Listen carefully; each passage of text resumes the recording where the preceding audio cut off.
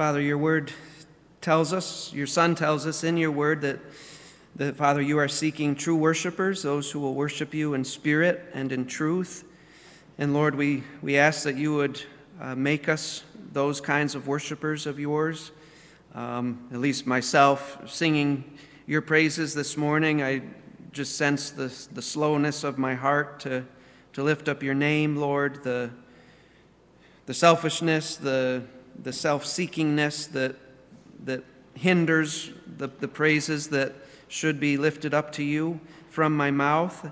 Lord, I pray that you would make us all more and more true worshipers of yours, that we would be zealous for your glory, that we would desire daily to lift up the name of Jesus and to become those who worship you from a heart that is fully devoted to you.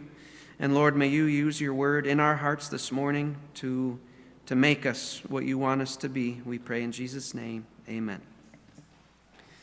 Well, if you'd take your Bibles and open back up to the book of Ruth. We're continuing to work through chapter 1.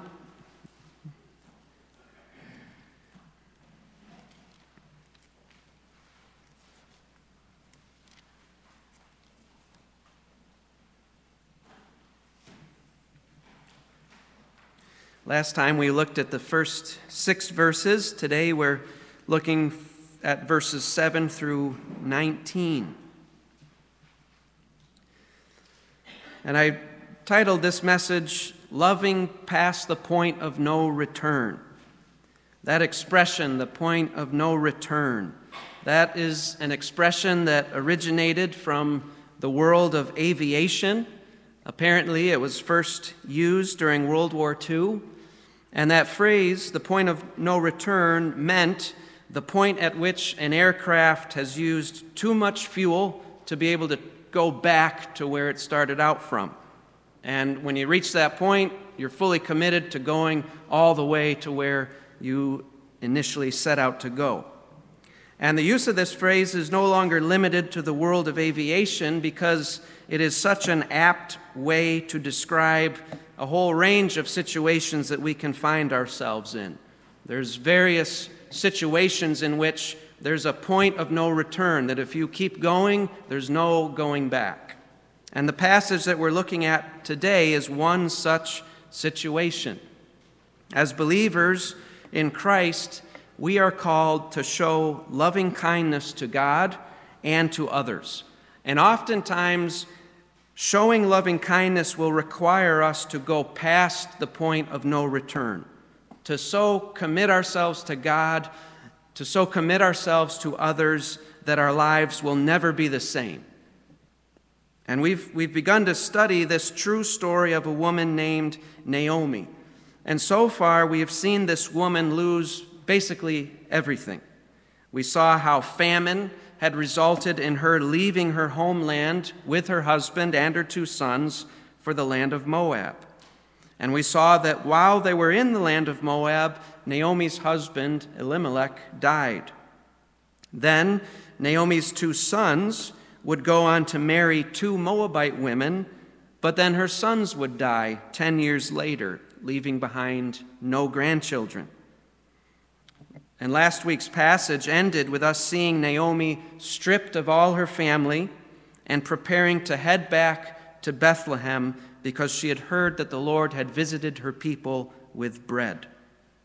In our passage this morning, we're going to see the spotlight that was fixed squarely on Naomi. We're going to see the spotlight broaden out to include both of her daughters-in-law because they are locked in this tragic struggle with her. And we're going to see these 2 young women come face to face with their own points of no return. And they're going to have to decide whether or not they're going to keep showing loving kindness to Naomi or turn back to safety. And their example that we will look at this morning will cause you and me to consider our own points of no return in our walks with the Lord. So, as I said, we're looking at verses 7 through 19 of chapter 1 today.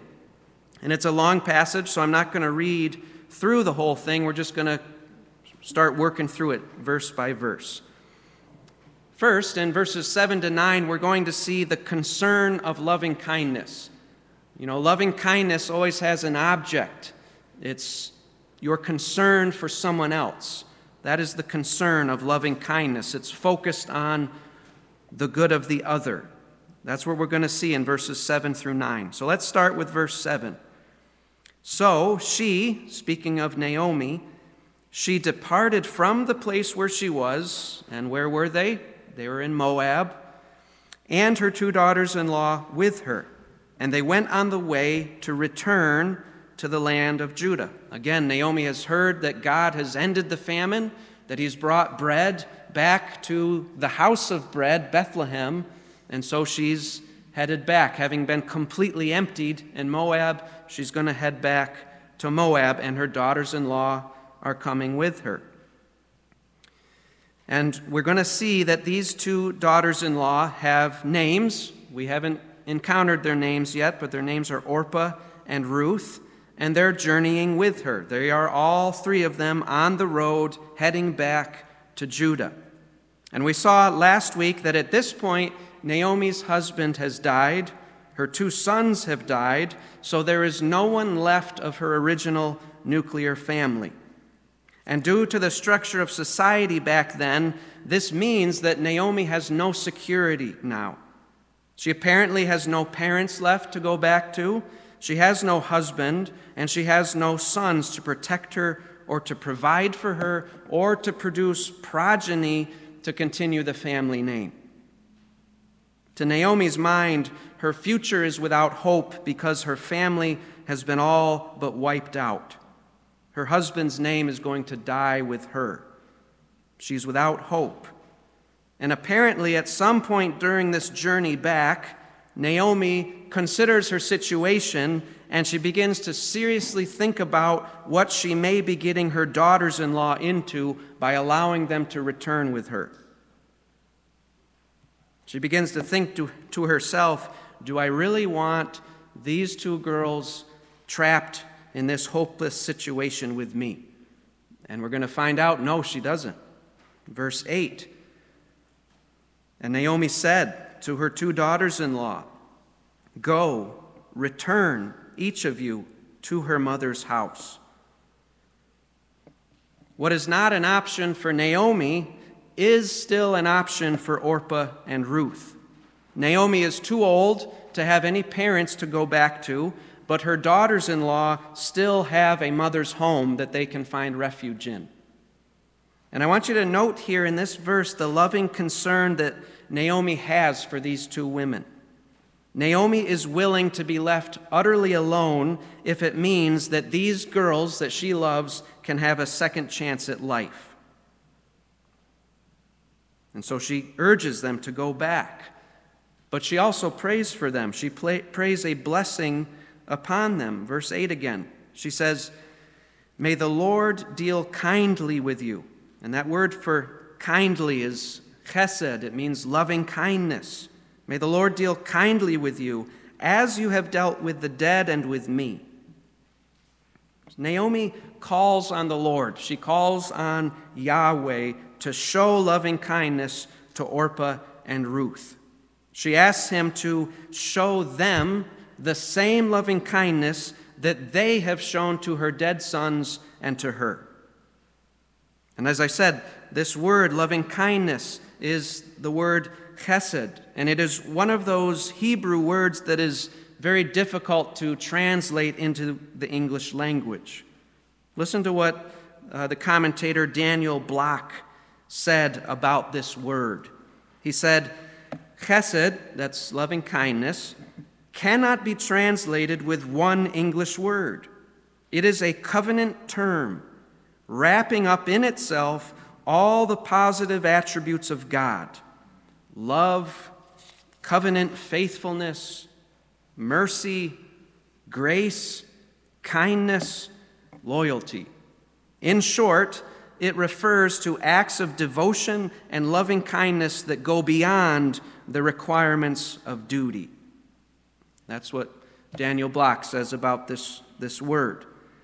From Naomi's statement here in verse 8, it is apparent that these two women had been faithful and loving wives and daughters-in-law. She says, "May the Lord show you loving kindness as you have shown to the dead and to me." When the husbands of Orpah and Ruth died, it would seem that they had no more legal obligation to Naomi. Their husbands were their tie to Naomi. And rather than abandon her, they were still there with her. They persisted in staying with her. Their love for their mother-in-law, who was no longer their mother-in-law because their husbands had died, their love for her went beyond what was legally required. They had indeed showed her loving kindness. And Naomi prays that the Lord would treat them the same way that they have treated her. In verse 9, she offers a final prayer for them, that God would grant them to find rest. She says, "May the Lord grant that you may find rest." And what does rest consist of? In the mind of Naomi, in that ancient Near East world where so much depended upon a woman having a man in her life to provide and to give security, what is rest to the mind of Naomi? She says, "May the Lord grant that you may find rest, each in the house of her husband." Then she kissed them, and they lifted up their voices and wept. In that ancient Near East world, there would be no rest for a childless widow. So Naomi asks God to provide these women with husbands, and then she kisses them goodbye. And it's significant how these women respond to this potential parting with Naomi. They lift up their voices and weep. What does that tell you about Naomi and their relationship with her? It tells you that they loved her very much. And it also tells you that Naomi had been a loving mother-in-law to these women. These women weren't making jokes about the cliche idea of a mother-in-law being unpleasant to live with. No, Naomi, whose name means pleasant, was pleasant for them to live with. They loved her very much. They loved her. And not only have Orpah, well, let me back up. It's because of Naomi's love for these women that makes it so hard for them to depart from her. It's that very love that Naomi has for them that moves her to urge them to go back. She doesn't want them dragged into this situation with her. So we see here that not only is Ruth and Orpah showing loving kindness to Naomi, but Naomi is showing loving kindness to them by urging them to go back home. Later in verses 11 through 13, Naomi will address Orpah and Ruth as her daughters, not merely her daughters-in-law. She considers them now her daughters. Over that course of 10 years, their hearts have been knit together. And Naomi demonstrates her own loving kindness to them in that she is willing to inflict more loss upon herself, the loss of her two daughters, so that they may be spared what she has to endure. So you see the concern of loving kindness. Orpah and Ruth being concerned about Naomi, Naomi being concerned about her two daughters. So that's the concern of loving kindness. In verses 10 through 15, we encounter the cost of loving kindness. There's a cost that comes with being committed to someone to that degree. We'll see this in verses 10 through 15. Look at verse 10. Look at how they respond to this urging from Naomi to go back home. And they said to her, "No, but we will surely return with you to your people." So we see here that in response to Naomi's urging to leave, both Orpah and Ruth initially resist what she has to say. They say, "No, we're going with you. We're going with you."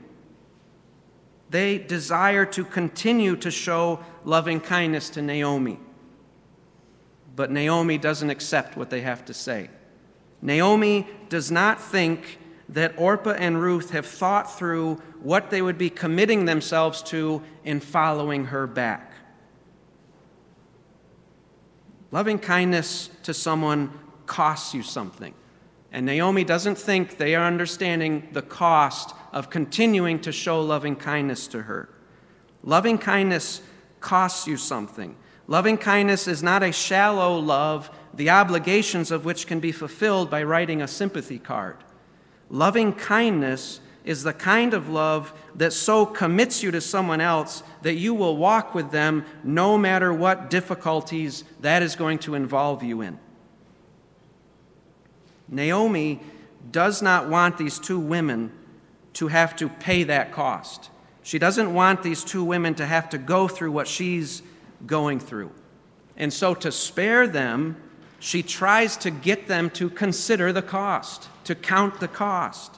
She tries to get them to think about the hopelessness that they will be consigning themselves to if they go with her. So she proceeds to help them understand the cost. And Naomi thinks that the cost is so high that once she lays it out for these two girls, they will turn back. Verse 11, here she goes. But Naomi said, "Return, my daughters. Why should you go with me? Have I yet sons in my womb, that they may be your husbands?" She says, "Why are you going to go with me? What a silly thing you're desiring to do. You don't understand. Don't you remember, I have no sons in my womb who will grow to become your husbands." She's reminding them of the situation that they are in. And implied in Naomi's reasoning here is the fact that the key to Orpah and Ruth's futures is the gaining of a husband. Life was very difficult for a woman on her own at that time. As I've said, that was the structure of society in the ancient world. To go with Naomi would be to deny themselves the kind of future that was readily available to them back with their own people. Naomi continues with this reasoning in verses 12 through 13. She says, "Return, my daughters. Go, for I am too old to have a husband. If I said I have hope, if I should even have a husband tonight and also bear sons, would you therefore wait until they were grown? Would you therefore refrain from marrying?" So again, Naomi's repeating her urging to them to return home. She reiterates her hopeless situation by saying that she's too old to get married and have kids. Obviously, she's not too old to get married, but in her mind, marriage is connected with having children. And she says, I'm too old to do that, to get married and to have kids. And even if that wasn't the case, even if she did have hope, and what does she equate hope to? In verse 12, she said, if I said I have hope, that is, if I should even have a husband tonight and also bear sons. That's the hope that she is talking about. She says, even if it was the case that I had that hope to have a family, to have sons, to continue on my name and to provide security for you, would these two women really be willing to wait decades for those sons to grow up? Would they really be willing to not marry for that long, to be without security for that long? She continues in verse 13, no, my daughters. She thinks they're not willing to wait that long. No, my daughters, for it is harder for me, or it is more bitter for me than for you. For the hand of the Lord has gone forth against me. Naomi assumes that having considered the cost, these two women are going to be unwilling to pay such a price just to stay with their mother-in-law. Naomi's situation is far more bitter than their situation has to be. Naomi cannot remarry and have kids, but Orpah and Ruth still can. They still can remarry. They still can have children. And then Naomi sums up her situation by saying that the hand of Yahweh has gone against her. You see here that Naomi knows that God is sovereign over her situation. Just because she moved to Moab, she understands that she has not gone outside God's jurisdiction. She knows that all that has happened to her is still under God's control. She knows that God has ordained this lot in life for her. And she seems to assume that things will not get better. And we'll see as the book goes on, she's very wrong about that. God is at work for her good, but she can't see that yet. And you need to remember what Naomi has experienced. She's experienced the famine in Bethlehem that drove her and her family out of the land into Moab. She has experienced the death of her husband. She has experienced the death of her 2 sons. And the conclusion that she draws from all of this devastation that she's experienced is that the Lord's hand has gone out against her. She likely feels that she is under the judgment of God. And so she says to these 2 women, "Don't you see what happens to those who are connected to me? Don't you see what path the Lord has set me on? Why would you put yourselves on this same path when you can have a better life somewhere else?" So Naomi has laid it out. She has stated the cost very clearly to these 2 women. And this is the moment of truth for Orpah and Ruth. Right here, right now, in verses 13 and 14, this is the point of no return. They have to decide, am I going to continue with Naomi and burn all bridges behind me, or am I going to go back where it's safe? The choice has been plainly set before them. And it's interesting how the Lord, in his providence, worked this out. In God's providence, the choice that is before these 2 women is all the more clear by the fact that they are on the road heading back to Judah right now. All 3 of them have set out for Judah, and they have reached the point of no return. They have reached the point where it's either turn back now or never go back again. It's not them sitting at home in Moab with Naomi standing in the door saying, "Girls, I got to go, stay here." No, they have already committed to the journey, and they are on their way back, and now comes the point of no return, where they have to decide, will I continue with Naomi or will I not? And that brings us to verse 14. "And they lifted up their voices and wept again. And Orpah kissed her mother-in-law, but Ruth clung to her." Again, Orpah and Ruth are grieved to hear what Naomi has said. But Naomi's message has hit home for Orpah. Instead of clinging to Naomi, she gives her mother-in-law a farewell kiss, and she heads back. What about Ruth? Well, we see here she is clinging to Naomi. So Naomi decides to give her one last push away.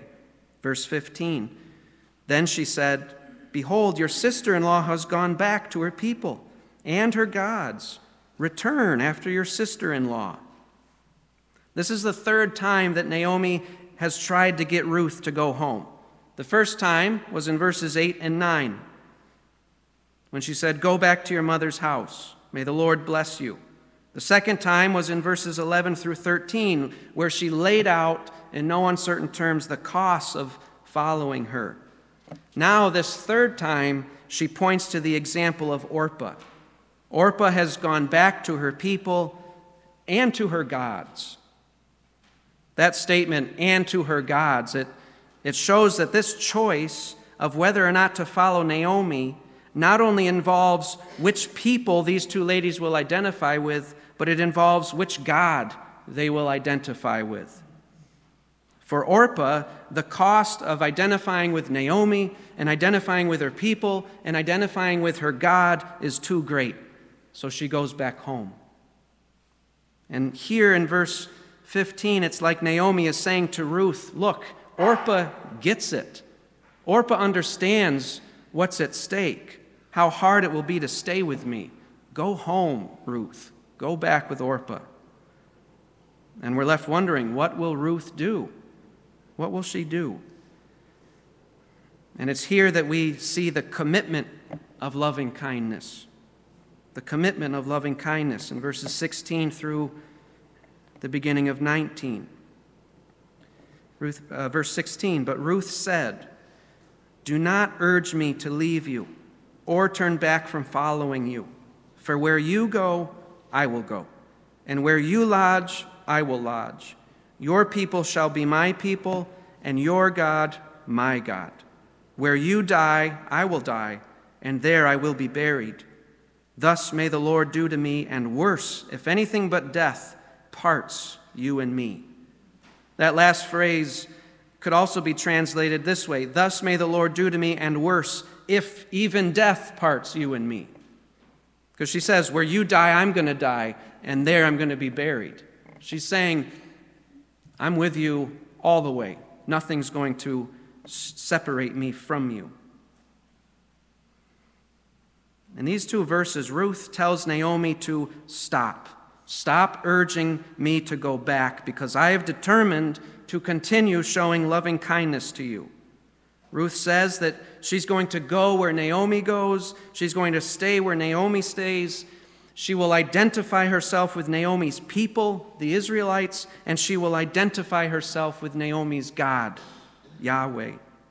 She is going to stick with Naomi to the grave. And then to seal her commitment, she takes an oath where she calls on Naomi's God, the one true God, Yahweh, to bear witness to this oath that she has made. So you see here, Yahweh is now Ruth's God.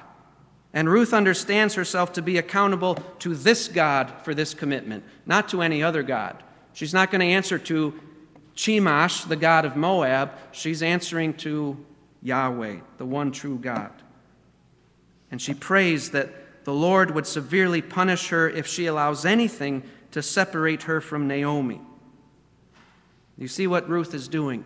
She's burning all her bridges to her former life. She has abandoned her country, she has abandoned her biological family, and she has abandoned the false religion of Moab for the sake of this woman, Naomi. Orpah made her choice, and Ruth made hers. The cost of continuing to show loving kindness to Naomi was too great for Orpah, but the cost was not too great for Ruth. Ruth was willing to pay the price. Ruth irreversibly committed herself to Naomi, and she burned all bridges that she had to another life. And you have to imagine that this shocked Naomi. All the reasons that she gave to her daughters-in-law to leave, she thought for sure this is going to send them back home and spare them. But then Ruth comes and commits herself with a totality that she sealed with an oath to God, that God would punish her if she doesn't follow through. You can imagine Naomi just standing with her mouth agape at her daughter-in-law. Verse 18, when she, Naomi, saw that she, Ruth, was determined to go with her, she said no more. So they both went until they came to Bethlehem. None of Naomi's arguments were able to shake Ruth's commitment to her. Naomi knew there was nothing else she could say to change Ruth's mind. So she said nothing, and they continued all the way back to Bethlehem. Now this brings us to think about our own situation. Did you know that each one of us in this room faces a similar crossroads to what Orpah and Ruth faced? The stakes were high for these two women, but the stakes are higher for us with this crossroads that I'm talking about. I want you to turn with me over to Luke's Gospel, chapter 9.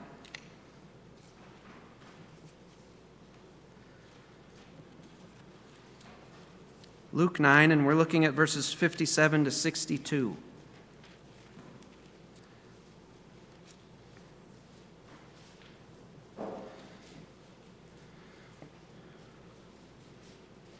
Luke 9:57-62.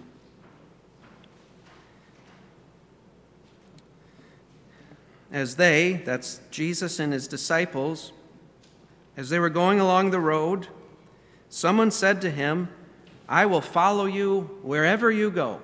That sounds just like Ruth and Orpah. After that first attempt from Naomi to get them to go back, they said, "No, we're going with you.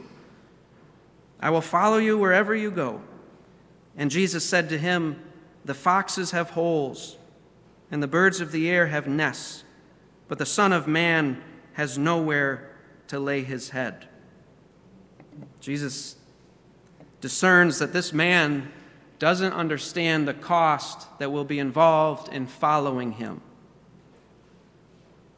He says, "The foxes have holes and the birds of the air have nests, but the Son of Man has nowhere to lay his head." In other words, if you follow me, you will not have a home in this world.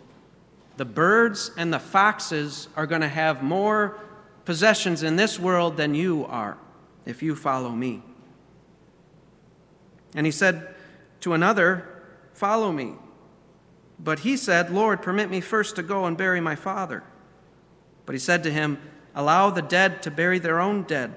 But as for you, go and proclaim everywhere the kingdom of God." Another also said, "I will follow you, Lord, but first permit me to say goodbye to those at home." But Jesus said to him, "No one, after putting his hand to the plow and looking back, is fit for the kingdom of God." That first man who desired to follow Jesus, saying, "I'll go with you wherever you go," that man's situation is most similar to what we have seen with Ruth and Orpah and Naomi.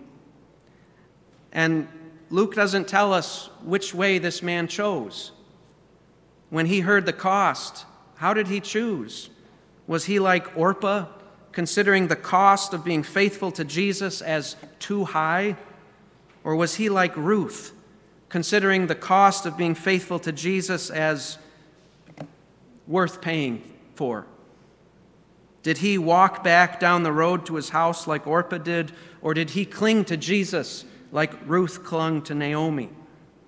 Did this man go back to his false religion of living for himself like Orpah did, or more like Ruth, did he say to Jesus, "I don't care what it costs me. I don't care that I won't have anywhere to lay my head. Where you go, I will go. Where you lodge, I will lodge. Your people shall be my people, and your God my God. Where you die, I will die, and there I will be buried." And that's the choice that faces each one of us. Jesus calls each one of us to burn every bridge, to throw away every hope this world has to offer us, and to throw our lot with him, to place every egg we have in the basket of Jesus Christ alone. And the reason I said that the stakes are higher for us in this choice than they were for Ruth and Orpah in their choice is because of who Jesus is. He is the Son of God, the creator of heaven and earth, the creator of you and of me. And this God became a man, and he lived a life of flawless commitment to God the Father. He showed perfect chesed to God the Father. And then he went to the cross where he died to pay for all the sins of all who would totally commit themselves to him by faith alone. And then he rose from the dead, proving that he is who he says he is, and that he can do what he claimed he could do, which was to save forever all who would repent of their sins and trust in him alone for salvation, forgiving them of their sins and giving them eternal life. And Jesus stands and he calls each one of us, every single person in this room, he is calling to follow him. He is calling you to commit yourself to him just as fully as Ruth committed herself to Naomi. In fact, to commit yourself to him more fully than even Ruth committed herself to Naomi. And the question for each one of us is, are we willing to go wherever Jesus goes, wherever he wants us to go? Are we willing to do whatever he wants us to do? Are we willing to identify ourselves with his people, the church, even though they're every bit as flawed as we are? Are we willing to make Christ God our God? Are we willing to accept that Jesus is God and we accept him as our God? Are we willing to surrender to him as our Lord? Are we willing to die where he died? Ruth said to Naomi, "Where you die, I'm going to die." Can we say that to Jesus? Where did Jesus die?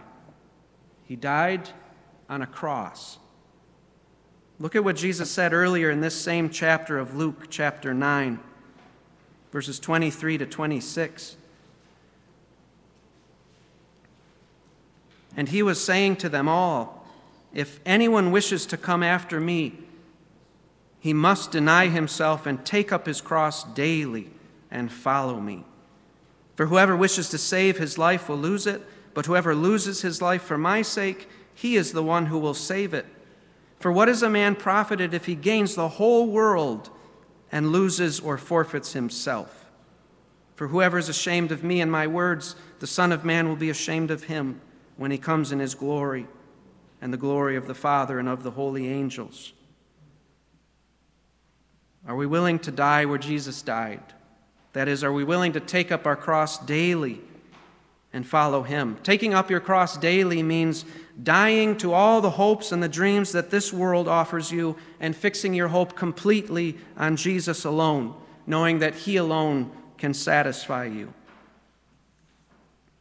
Most people, when they truly understand what is at stake with following Jesus or not following him, most people decide to turn back. Very few understand the infinite value of knowing Jesus. Very few decide to follow him all the way to the cross. And Jesus, if you go back with me or over with me to John chapter 6, go to John chapter 6. Jesus placed this very decision before a whole crowd of his disciples. And they all chose to turn back, except for a very few number. In John 6, verses 26 all the way through verse 65, Jesus is basically telling this crowd, "Listen, I am the bread of life. I am the only one who can satisfy you forever. Therefore, put every last ounce of faith and hope you have in me." And the people said, "This is a very hard saying. Who can listen to it?" And then look at verse 66. As a result of this, many of his disciples withdrew and were not walking with him anymore.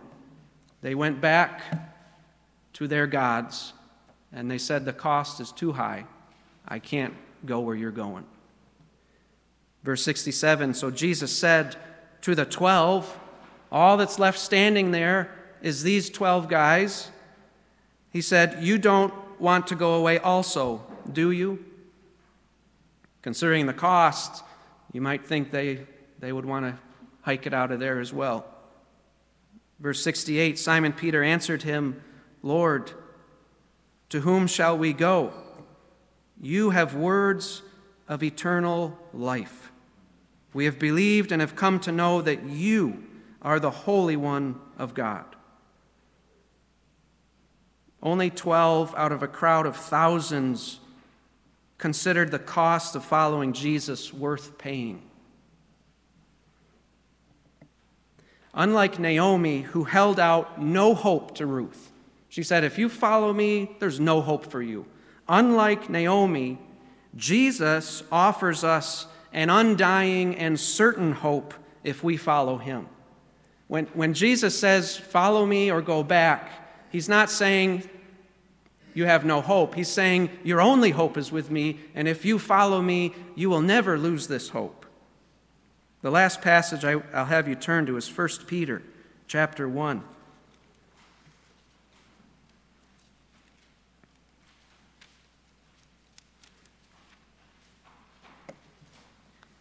First Peter chapter 1, verses 3 through 9.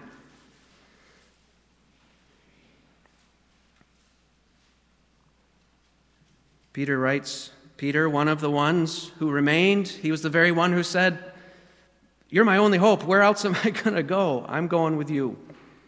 He says here, "Blessed be the God and Father of our Lord Jesus Christ, who according to his great mercy has caused us to be born again to a living hope through the resurrection of Jesus Christ from the dead, to obtain an inheritance which is imperishable and undefiled and will not fade away, reserved in heaven for you, who are protected by the power of God through faith for a salvation ready to be revealed in the last time." Let me pause there. This call of absolute commitment from Jesus is not him saying, you got to try as hard as you can to earn my favor. No, we can't save ourselves by our efforts. This call from Jesus is, you need to see that I'm your only answer. I'm your only hope. I alone have done what is necessary to save you. Abandon every other hope you have to earn your salvation or to find salvation in this world. Put it all on me. And we do that by faith, trusting in him. Verse 6, "In this you greatly rejoice, even though now for a little while, if necessary, you have been distressed by various trials, so that the proof of your faith, being more precious than gold, which is perishable, even though tested by fire, may be found to result in praise and glory and honor at the revelation of Jesus Christ." Again, let me hit pause.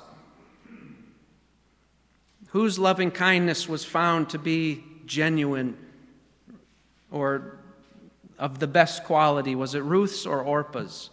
It was Ruth's, because it withstood the strain of the cost that she was going to pay. Our faith in Christ is found to be genuine when we go through every kind of trial we can go through in this life, and we still believe that Jesus is more than worth paying that cost for. If I say, oh man, I've hit a point to where I can't follow, my faith isn't real. It's a false faith. Verse 8, "And though you have not seen him, you love him. And though you do not see him now, but believe in him, you greatly rejoice with joy inexpressible and full of glory, obtaining as the outcome of your faith the salvation of your souls." Listen, if Ruth considered Naomi worth giving up everything for, Naomi who could offer her no hope, how much more should you and I consider Jesus worth giving up everything for? Let's pray.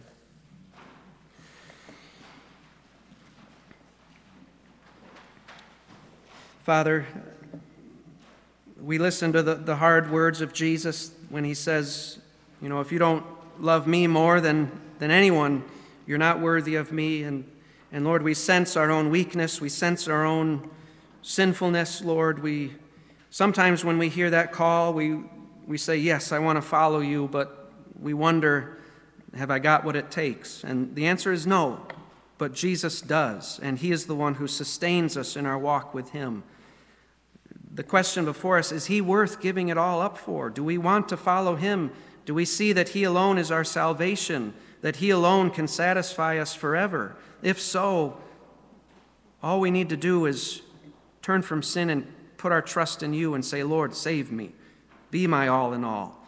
And then you will enable us to follow you wherever you go. You will enable us to pick up our cross and die where you die, and you will raise us from the dead. Lord, all those who come to you, you will not fail to raise up and bring to be with you forever. Lord, we are dependent on your grace to answer the call and to commit ourselves to you. Lord, we burn every bridge, knowing that only Jesus is worth giving up everything for. And Lord, any who are here who do not yet consider Jesus to be worth giving up everything for, may you open their eyes to the emptiness of this world and to the ugliness of their sin and to the beauty and the value of knowing Christ Jesus as Lord. We pray in his name. Amen.